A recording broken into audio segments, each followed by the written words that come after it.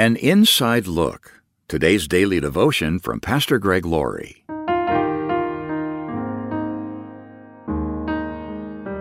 Our scripture reading today is from 1 Samuel chapter 16, verse 7.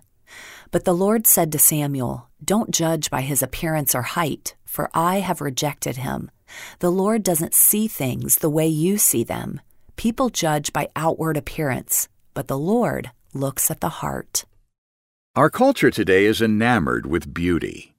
We elevate attractive people in our culture and give them a lot of attention. If God has given you natural good looks, that's a wonderful thing. Just be sure that you don't neglect what's on the inside. When God sent the prophet Samuel to Bethlehem, Samuel knew the next king of Israel was among Jesse's sons. And when he saw Jesse's sons, and Eliab in particular, he thought he knew which one it would be.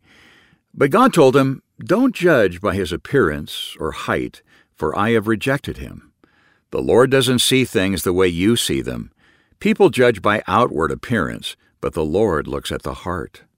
God was saying that for him, motive and intent are everything. He was looking on the inside. Meanwhile, Samuel was missing it. Finally, Samuel said to Jesse, "Are these all the sons you have?" "They're still the youngest," Jesse replied, "but he's out in the fields, watching the sheep and goats. In other words, we have one other kid. He's a shepherd. I don't know if you want to talk to him." It's important to understand that in ancient Israel, a shepherd was not a great position in life. We've romanticized the idea of shepherds because they were watching their flocks on the night the angels came to them and announced the birth of Jesus. But a shepherd in those days was pretty low on the socioeconomic ladder. In fact, the testimony of the shepherd wasn't even allowed in a court of law. Jesse was saying, he's just a shepherd. But Samuel wanted to see him. In walked David, probably smelling like sheep. And God said, "This is the one. Anoint him." Then Samuel took out his flask of oil and anointed David with it.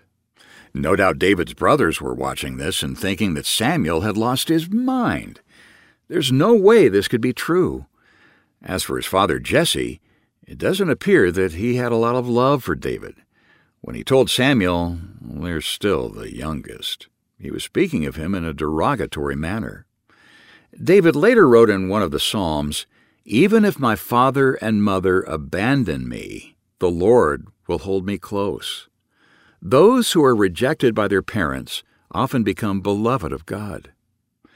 Maybe you've come from a home where you were unappreciated by your parents. Maybe they never expressed their love toward you or even told you they were proud of you. Or maybe they showered their affection on an older or younger sister and forgot about you.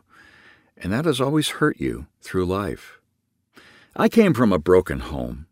So when I gave my life to Jesus Christ, it was amazing to realize that I had a heavenly Father who loved me. And He loves you as well.